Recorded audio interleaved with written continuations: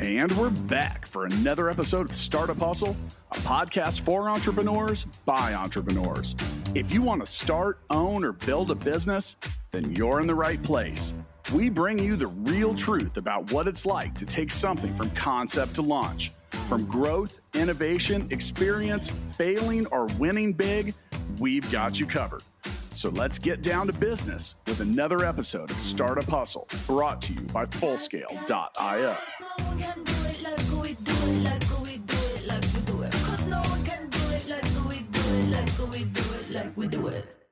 And we're back for another episode of Startup Hustle. Matt DeCourcy here to have another conversation I'm hoping helps your business grow.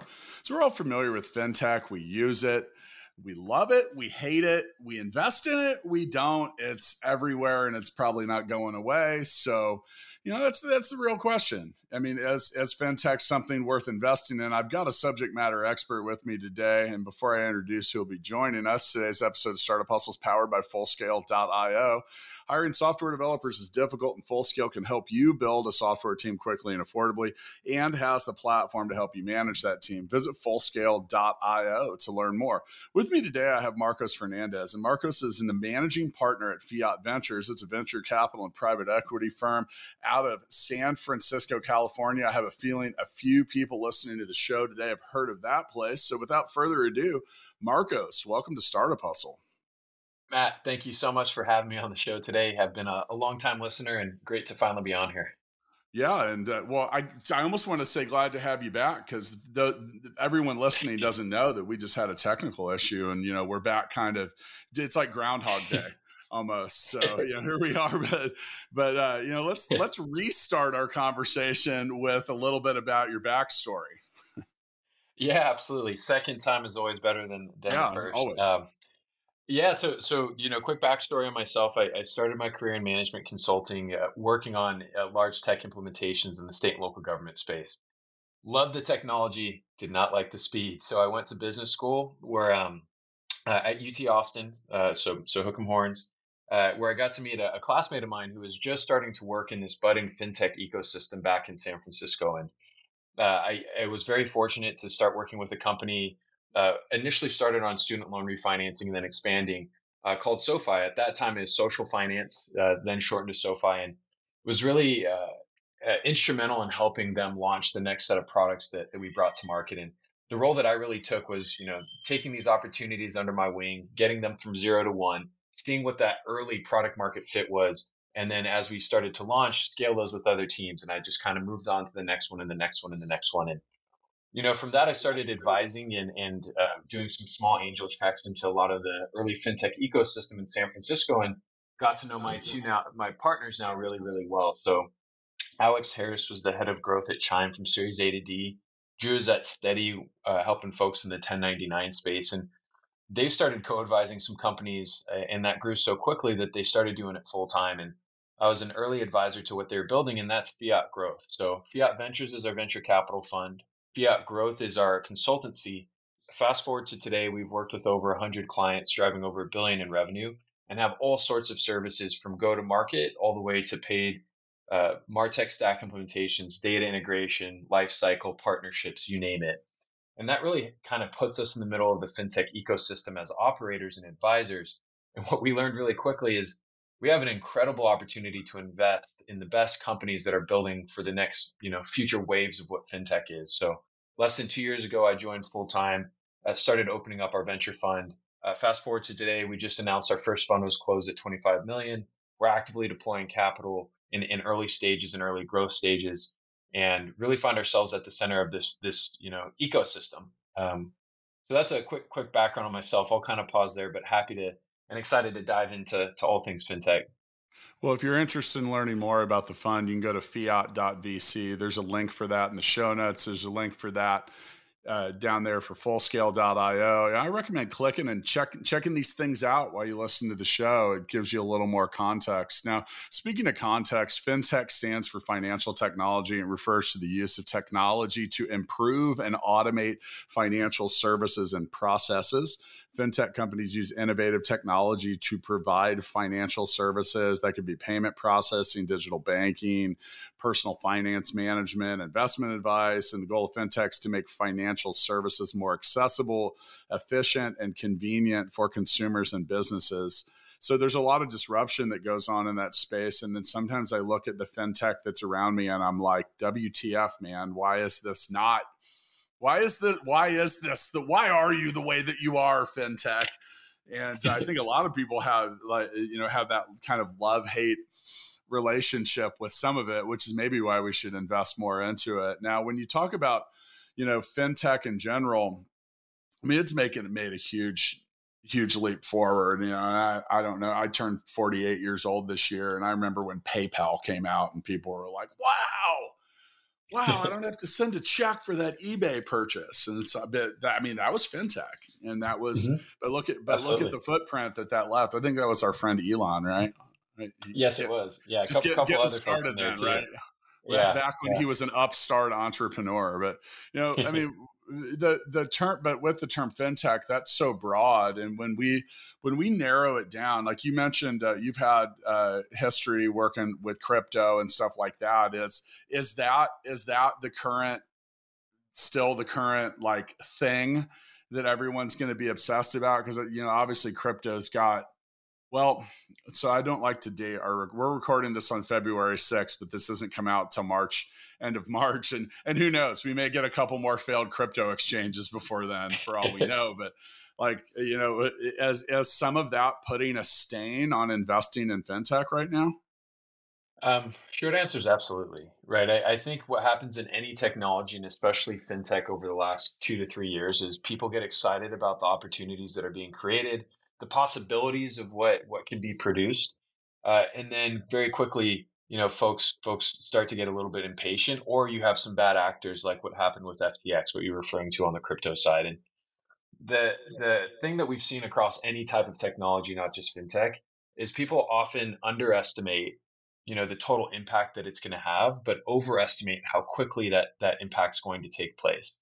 And this is just one example of that. Like, a lot of the failure, at least in the cryptocurrency space, wasn't because of the underlying technology that's being built. It's because of bad actors who are central to the trust of those systems. So again, it's just unfortunately human error and a lack of human intervention. And what I hope is a lot more oversight in the crypto space, especially for US exchanges, so that just folks don't get burned as hard. So that's a whole separate rabbit hole, but you're Yeah, it right. Like, there is. there has been a little bit of a tarnish on it. Well, so much of the discussion and the decentralized nature of crypto has been like no oversight, no regulation. I mean, Yeah. uh, doing what you're doing now, crypto world is not gonna lead to that. So, but I, Yeah. I think anytime you have emerging technology, you can get like slow adoption. And I think the first thing that I saw that, well, payment processing was a big one. You had PayPal, and now Stripe's kind of the big thing. And, that's a multi-billion-dollar thing. I mean, with fintech is the very first thing that was solved. There was connectivity and payment transactional issues, which, me as being someone who wants sold physical things, everyone hates that 3%. Yeah. And I'm talking about that credit card processing fee, but it seems to, like, I don't understand why they need 3% of my money to give me my money, but there's a lot to go with, that goes with that. And, that's something that's always going to get complained about, whether it's the credit card transaction at the cash register or on your website. But you talk about Stripe. I think Stripe's probably, it was such a pain in the ass to install any kind of credit card processing on a website until Stripe came along and kind of standardized that. You see a lot of stuff now, like Plaid Mhm.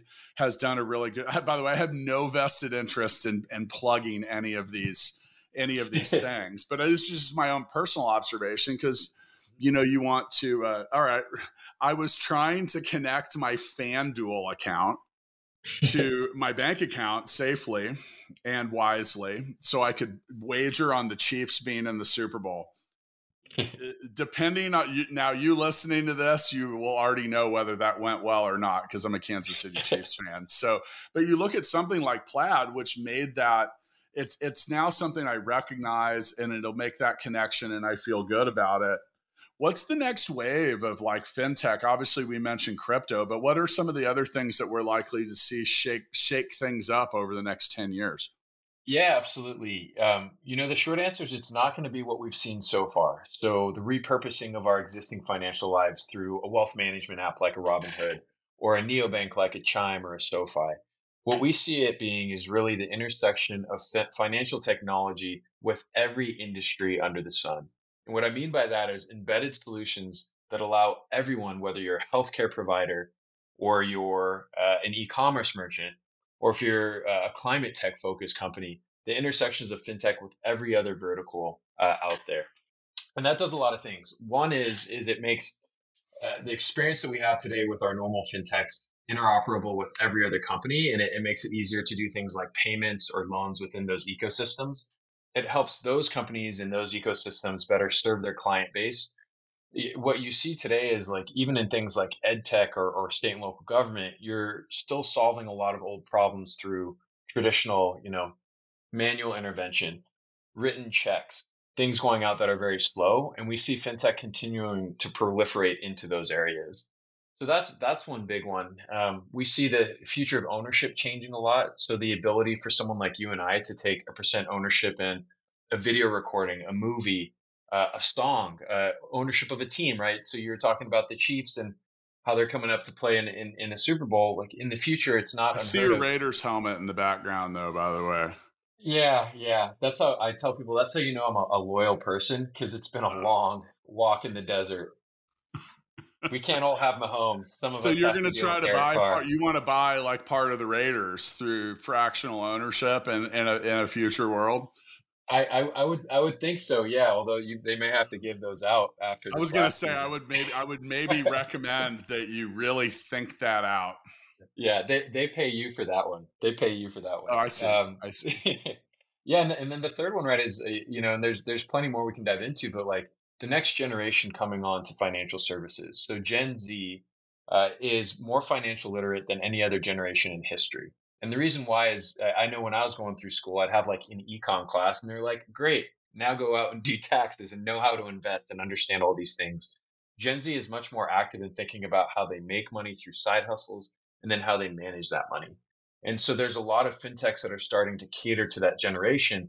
The biggest difference being is the background is all the same. So just general ledgers and helping you better manage and invest your money. But the UI and UX is completely different because they're trying to showcase it in a way that generation's used to digesting information. So think about something that mimics like a TikTok scroll or a Snapchat scroll. But really what it is it's providing you value and understanding your financial services. So the relationship with money, the future of work, of what's coming up next will be a huge driver of financial technology and just general innovation over the next decade. I'll just kind of pause there. That's a lot coming in and Well, certainly a sure. lot more. Sure, and I had mentioned that connectivity. Like you look at a site like Plaid that it has made. Okay, so if you haven't used Plaid, and for those of you, you know what I found is we've had listeners in 194 countries, so there may be something similar to it that is not called Plaid in Europe or whatever. But so let's just say you go to buy a Tesla or something, and you want to connect to a bank to get a loan. Traditionally, you have to fill out all these papers. You got to go through all this stuff. And, like Plaid is something that could let you connect your personal bank account to a lender. It could also be for business purposes. We've used it to connect to, a number of different things that just try to make the transfer of data and math a lot easier for all of us. And that's the thing is we saw this. You go back to 2010 or even 2012, 10 years ago, and things were still very terribly connected. And you have a billion websites on the internet now, and you're like, oh yeah, they can just talk to each other. Can they? Because you have all these different systems that run into stuff, and fintech. You talk about this convenience of use, and I've been preaching about onboarding for 5 years on this show because the simplest connections with the fewest number of steps will result in the highest number of successful transactions. And you don't, Mhm. and that's not just my opinion. I mean, there's science behind that. And it's why Amazon Absolutely. has invested so much money into helping you buy something with one click. I mean, we do the same thing on the Full Scale website. It used to, it used to take about 10 minutes to answer all the questions. And I was like, we can ask most of these later, and so now in under 2 minutes, we can ask the questions that we need to know to match up a highly technical company with highly technical people right there in our platform. Now, you talk about the connection forward, like we still don't use things like Plaid to collect our payments from people, and we have too high of a ticket value to want to charge them on credit cards because that 3% would be huge. I'd pay a ton of Hmm. money every month for a lot. I would pay a lot in credit card transactions. And, so there's solutions that go in there. And, then other things too is, the nature of my business, I send millions of dollars overseas in many Hmm. cases. So, the act of doing that is also very expensive. And we're always open for learning. We've looked at a number of different things. Is something like Ripple or Hmm. any kind of like crypto able to do that. The problem is we still have to turn it into the foreign currency.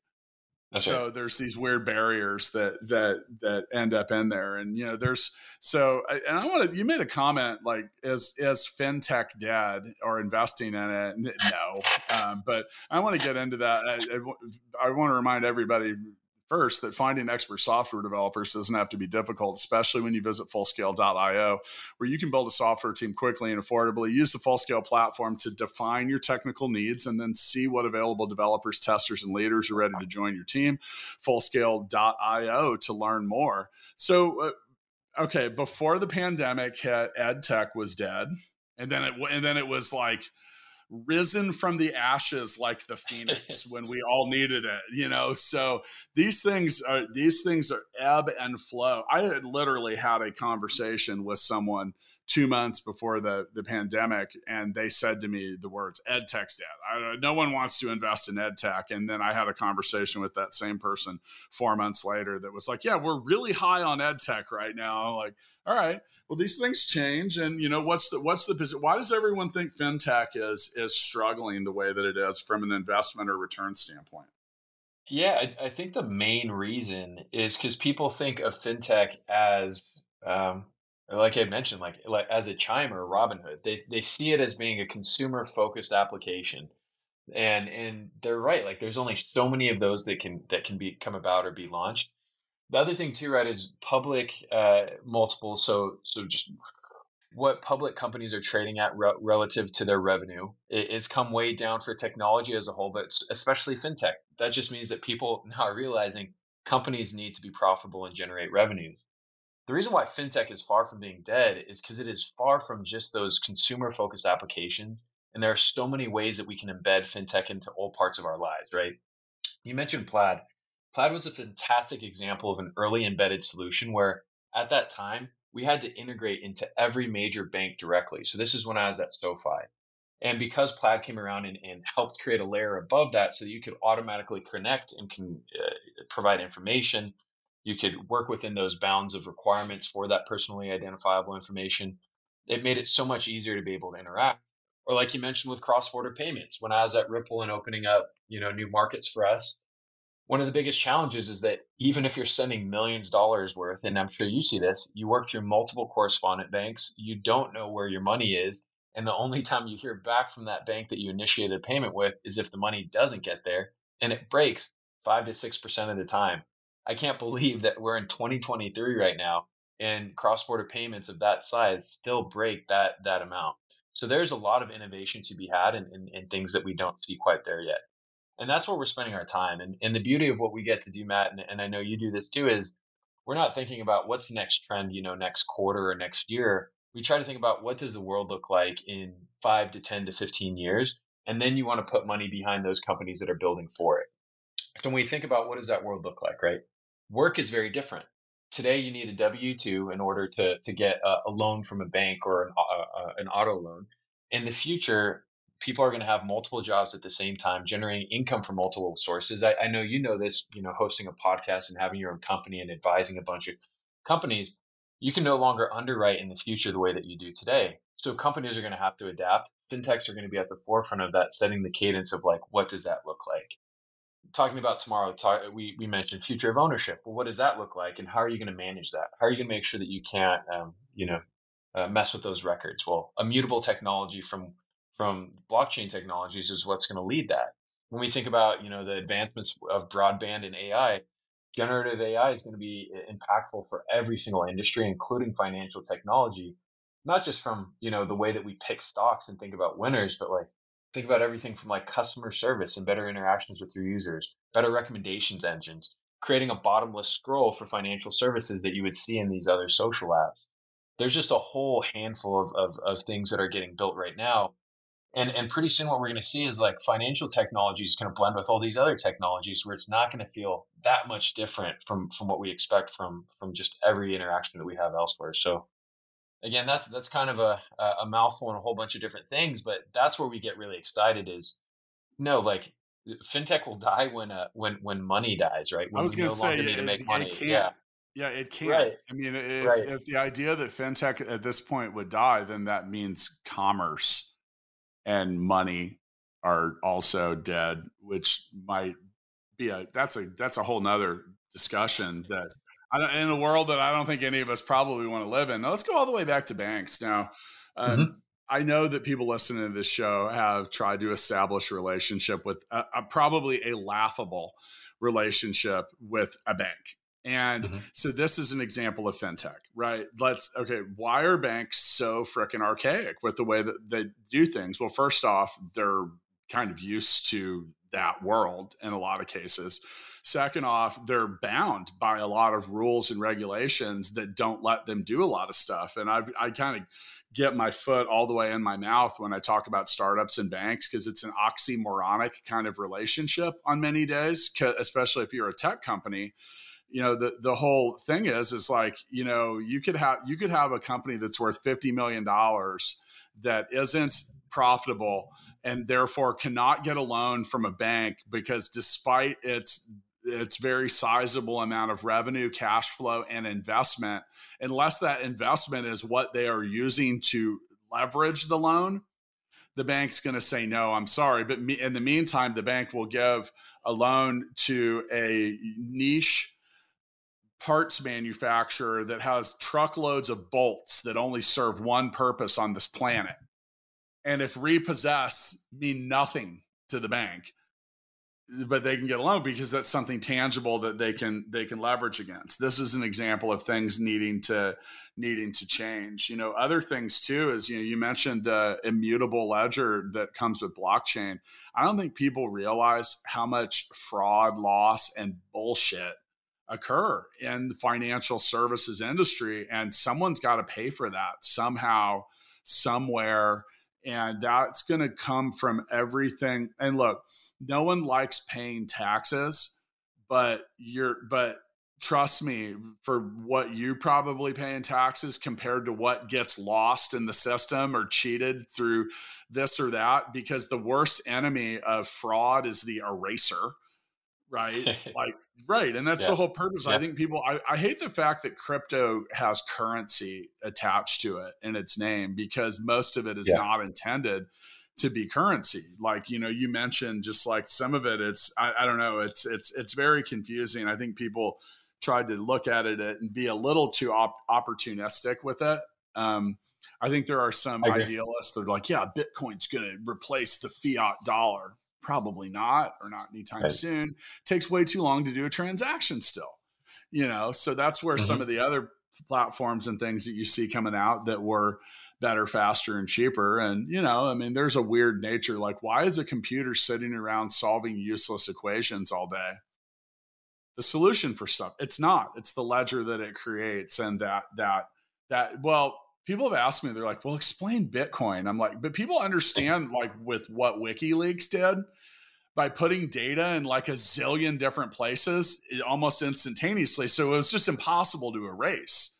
That's an Hmm. example of that's somewhat immutable Hmm. in its purpose, which means that you can't go back and use an eraser to remove the amount and change something. And dude, if you've ever done financial projections for your startup, you're maybe working on your anything, an extra zero turns 100 grand into $1 million. And that's a $900,000 error. Yeah. And that's 9 times the size of the initial amount that's supposed to be in there. So these things, these are the things. Now you can still record that error and you can see it. I don't know. There's a lot of stuff that goes into it. And then another thing too is like, I think the term fintech is almost like saying software at this point. People are like, oh, That's you right. build software. What kind? Like sometimes people I know that are not in tech, they'll be like, so you like build websites or what? I haven't built a website really. Well, not many, like the website itself. It's about all the back end stuff. So, all right. So, Right. when you look at like reasons to invest in fintech, you've got growing markets. How much does Hmm. like, so I go over to, I'm headed back to the Philippines here in a few days. Hmm. And I look at a lot of the stuff that goes on, and there's still, there's a lot of, okay, they still give me like 5 paper receipts every time I buy something. And Right. how much are the emerging markets of the rest of the world, not just the US economy, how much is that considered into like future growth and like transactional value when it comes to fintech and globally? Yeah, it's actually Southeast Asia that has led a lot of the innovation in financial technology, primarily around payments. And it was started, ironically, through the gig economy. So Gojek out of Indonesia and Grab out of Singapore really were the first ones to connect a lot of people just from that classic car and ride sharing, hopping on the back of a moped to hopping in a car. And they expanded over time very quickly to allow people to pay very easily and then to purchase things. So purchase food and delivery. And they've really kind of led the forefront of it. I've spent a lot of time in Manila as well, where you're still paying with hard cash, even in the central of the city. People are getting in queues for hours just to buy, public transit and then wait in line for it. So there's a lot of inefficiency to be had so far. Oh yeah. But what we've seen is that a lot of folks out there are doing it. And the reason why is this is in the U.S. as you know, if I want to send you a wire, it can sometimes take 1 to 3 days. We don't know where it is, and it can also be expensive. And that's because our payment rails here were developed at the very forefront of that technology. This is like in the 80s when you're putting really big servers together to process these large payments. But in these emerging markets, so Southeast Asia, Latin America, India, you've had people who have been able to solve those challenges decades after those first systems were implemented that allow you to do real-time payments and rails, which opens up and expands these whole set of new verticals and industries. So it's just an example of how fintech is really everywhere, and sometimes being the first mover isn't always an advantage. In fact, being the second or third or fourth mover can actually build better payments rails and better systems for you in those markets. So Well, one Philippines of is the things definitely an example of that. one of the things you talk about with like the technological capability is there's a lot of bandwidth restrictions in these countries. Like I think Hmm. we're bandwidth spoiled in the United States on many days, and I say that because they're in the Philippines, they're like on 3G. Yeah. Yeah, I mean, I don't even, did we even bring that up here? Like, was the term 3G even used? Because I don't feel like I remember it. Like 4G, 5G, I remember them marketing that, but that was like a big thing. So here's the thing is you got to make your systems work within the capabilities. Now, for those of you that aren't familiar, Grab is Uber, basically. Yes. And it was weird the first time I ordered one and a dude pulled up on a motorcycle, wanted me to hop on the back, which is not a good thing for me because when I get out of the airplane in the Philippines, I start sweating immediately. Yeah. And so, yeah, me arms around, and I weigh 260 pounds. Those vehicles are not made for me, brother. They're really not. So, yeah, both that whole mechanism and all of it. So, yeah, the cab is actually still a thing. I was talking Hmm. about that the other day. You talk about disruption, and people are like, oh, disruption can always exist. I mean, would you invest in a cab company right now? Because I wouldn't. So these No. things change. Yeah. Yeah. Yeah. Yeah. Now, but back to these it can be hard to get things adopted, and this is like rapidly changing and growing. And I think you're right. Like the first mover isn't always the best. I didn't realize Grab was out of Singapore, by the way. That's where they're That's headquartered out of. Yeah, I actually don't yeah. remember where they're started, but yeah, they're out of Singapore, and then Gojek is another Uber competitor Okay. that's out of Jakarta in Okay. Indonesia, but very similar. moped experiences in either, so you could go Right, either way. right. Yeah, that's oh man. I digress because I could go down a huge rabbit hole on that. Please wear helmets. Just put on Yes. helmets and quit Hold wedging on your tight. baby. You cannot. The thing that drives me crazy is I'll see two people on a moped and they have a baby wedged in between them. And Yeah, I it's a feel whole like if different I did place. that here, I would go to jail and maybe even be on the news. It Yeah, would be there's no like lanes husband there. and wife arrested with helmetless baby on Yeah, motorcycle. Just like wow. So there's no lanes. There's no lanes. There's no speed limits. You just there are whoever can there go are, goes. but there aren't. Yeah. Yeah, Yeah. that's oh man. I have a Tesla that drives me around now, which I think is great. And I often sit there and It's I'm like, perfect. this would not work. And No. so you mentioned Manila. We actually go to Cebu City. It's the second biggest city. But yeah, until you've Hmm. been Hmm. there and witnessed that, there has to be some kind of order before you could have something. I feel like my Tesla would probably just like stop and just say, take over now. So okay, so with there's obviously a lot of increased competition in this stuff. I still think that you take a lot of these things like fintech and you niche them down a couple levels. Like we're involved with a company here in Kansas City called Lending Standard, which so you say like where are the in between points? So they specialize in creating efficiency when it comes to getting a loan to purchase a multifamily home. Hmm. So it's easy to look at something like, God, people are buying homes forever. And we never created any efficiency for that specific lane.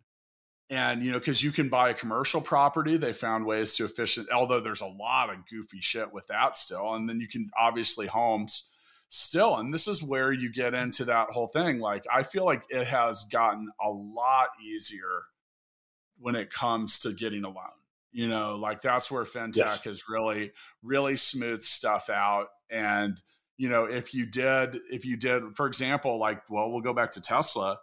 You can inside the Tesla app do all of the stuff. Like they have like a one panel thing. And I wanted to check out like what that looked like. And they asked, there's 6 fields to get you approved for a loan. They want your name. They want your social. They want your house. Like, do you own it?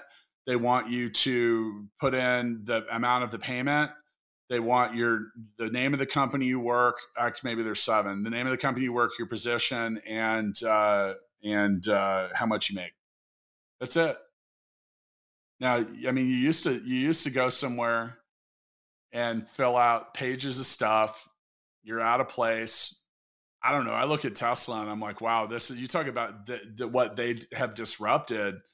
I mean, but there's a fintech element in there. Absolutely.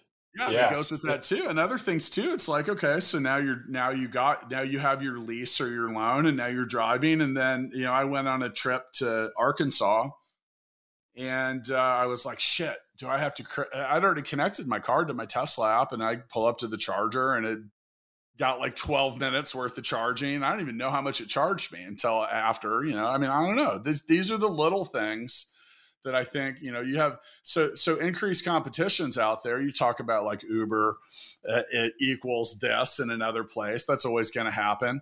There's a high demand. Like, I mean, obviously like transactions are occurring everywhere, every day. It's when the cash, I don't know. I kind of see cash on some levels like needing and wanting to disappear. I now we were talking Definitely about moving there. NFL games. So at the watching the Chiefs make it to the Super Bowl again, I could not spend cash in the stadium. Like it's cashless.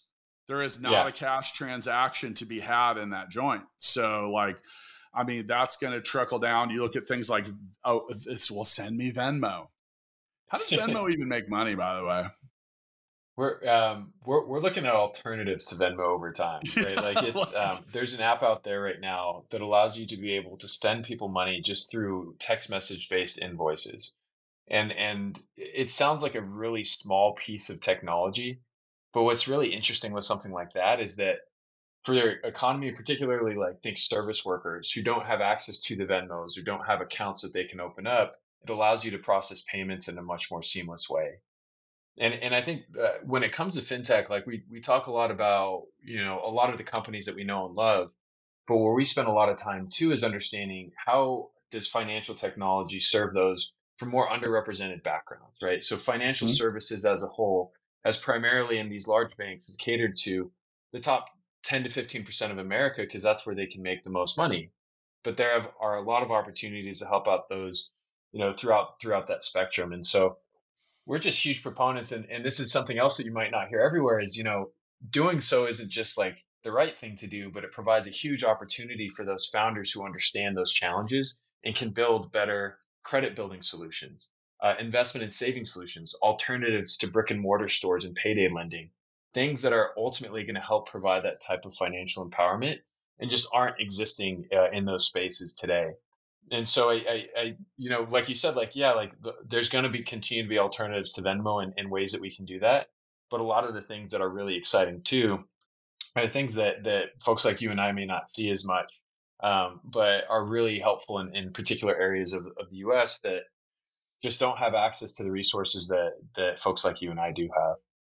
Well, I think when you talk about underserved markets, those exist here, and I think on many levels, those are still a lot of the emerging markets that you get outside of the U.S. as well. It's the same. It's a Hmm. similar kind of need in a lot of regards, and you see some of that. You hear about countries, and well, all right. So you mentioned you had been down in Sao Paulo, but Hmm. right next to that, you have Argentina, where the Argentinian peso is worth 20% of what it was 3 years ago.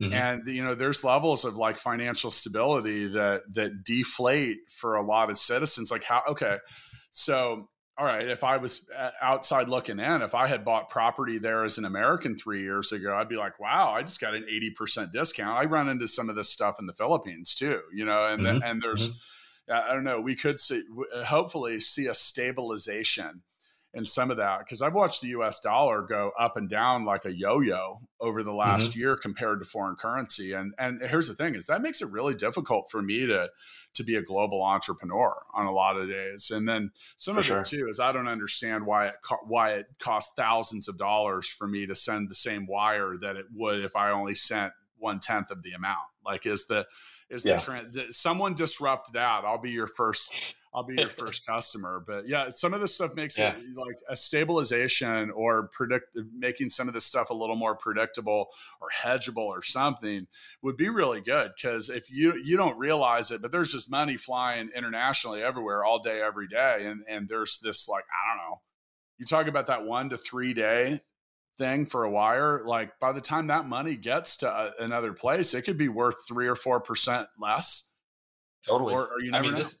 this is what we were working on when I was at RippleRed is better efficiency for cross-border payments. And one is here in the US, we have a phenomenal access to the US dollar, which Yeah. I admit I took for granted. Oh You yeah. grow up here, you get paid in dollars.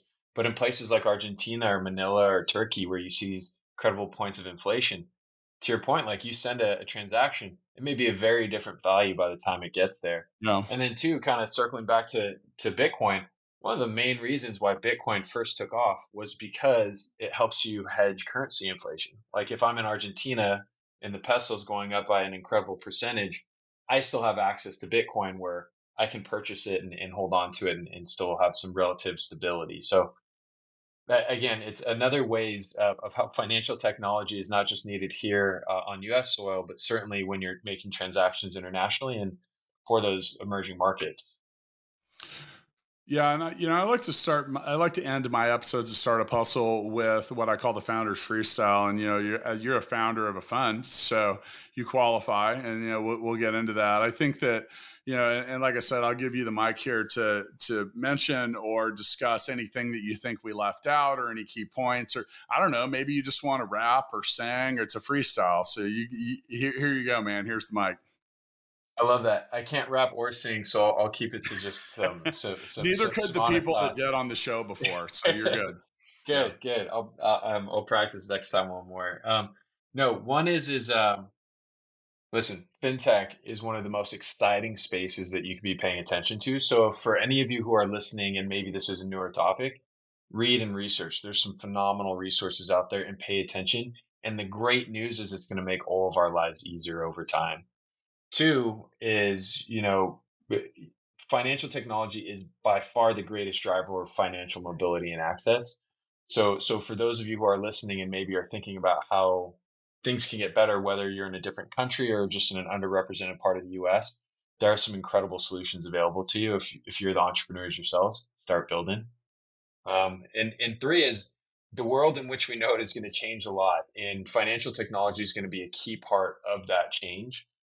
So get excited because it's going to be a very very different world a decade from now, and I just feel very lucky to get to talk with people like Matt and get to work with some incredible founders who are leading that change. Because at the end of the day, as a venture capitalist, my role is to set the stage. I'm the roadie. I'm not the rock star, but I get to work with some incredible rock stars out there. And so I truly feel grateful, as I'm sure you do, Matt, to just be able to work with some incredible founders and help set the stage so that they can go out there and yeah, to burn the house down. I don't. That's probably not the right word for fintech, but That was the most non VC statement. Like I was like, man, I'm gonna actually chop this out because I have on record a VC saying I'm the roadie and not the rock star, which please do. you might go viral, man. I'll put that Fair. in a reel or a short and 5 million views later.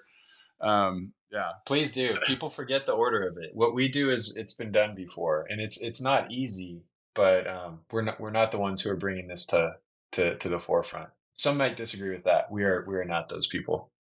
Hey, it depends who you ask, right? Yeah, I think on the Yeah. way out, I think the thing I need to bring up and tell everyone is, as long as entrepreneurs can spot a problem, and the best way to to spot a problem is, I like to say, listen for the echo.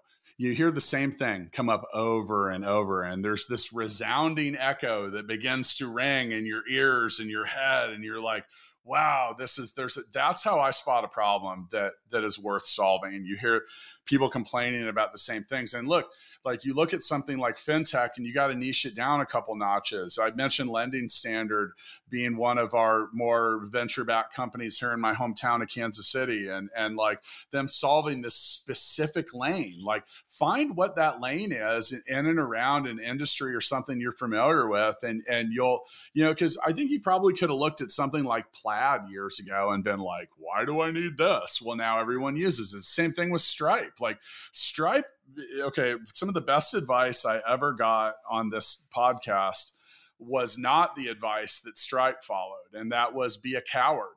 And like you say, be a coward. It means find something that no one else is doing and go somewhere where you can be left alone to get really good at it.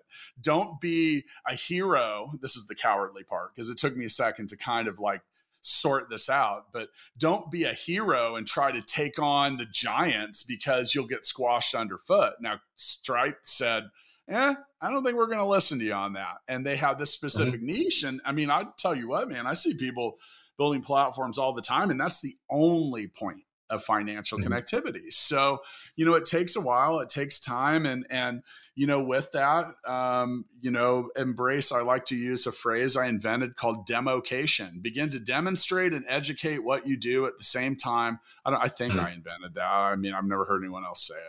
No, I like Doesn't it. matter. It's not worth anything. I didn't copyright it. It has no royalties behind it that I'm aware of. But with that, sometimes you have to demonstrate and educate the solution that you've created and what that's built. Everything in its early stages requires demonstration and education. So be aware that you're going to have to do that, because I think some people build things that are a little bit ahead of their time and they're like, man, I don't understand why everybody doesn't get it. Well, because not everyone gets it. They're not in the business of getting it. They're in the business of trying to make a transaction one way to the next. And the better, faster, and cheaper it is to do that, the more adoption you're going to get. So it's just pretty much that simple. And no, investing in fintech is not dead. It's not going fintech and health tech are two things you're not going to ever get. I mean, those are whales that are always going to be swimming in the seas. And if either one of them were to go away, then I think the rest of everything else goes away. So we need to stay healthy, and we need to make and spend money and transact 100%. Right. Or spend more money being healthy. and that's where we like to participate. That's that intersection that we love. I'm going to get busy cutting out this clip of a VC saying that we're the roadies and not the rock stars. So I got to get to work, Please Marcus. do. Thanks for joining me. Yeah, thanks so much, Matt. It's been fun getting to chat with you. Appreciate you having me on. Startup Hustle's brought to you by Fullscale.io, helping you build a software team quickly and affordably. Make sure you reach down and hit that subscribe button, then come find us on Instagram. See you next time.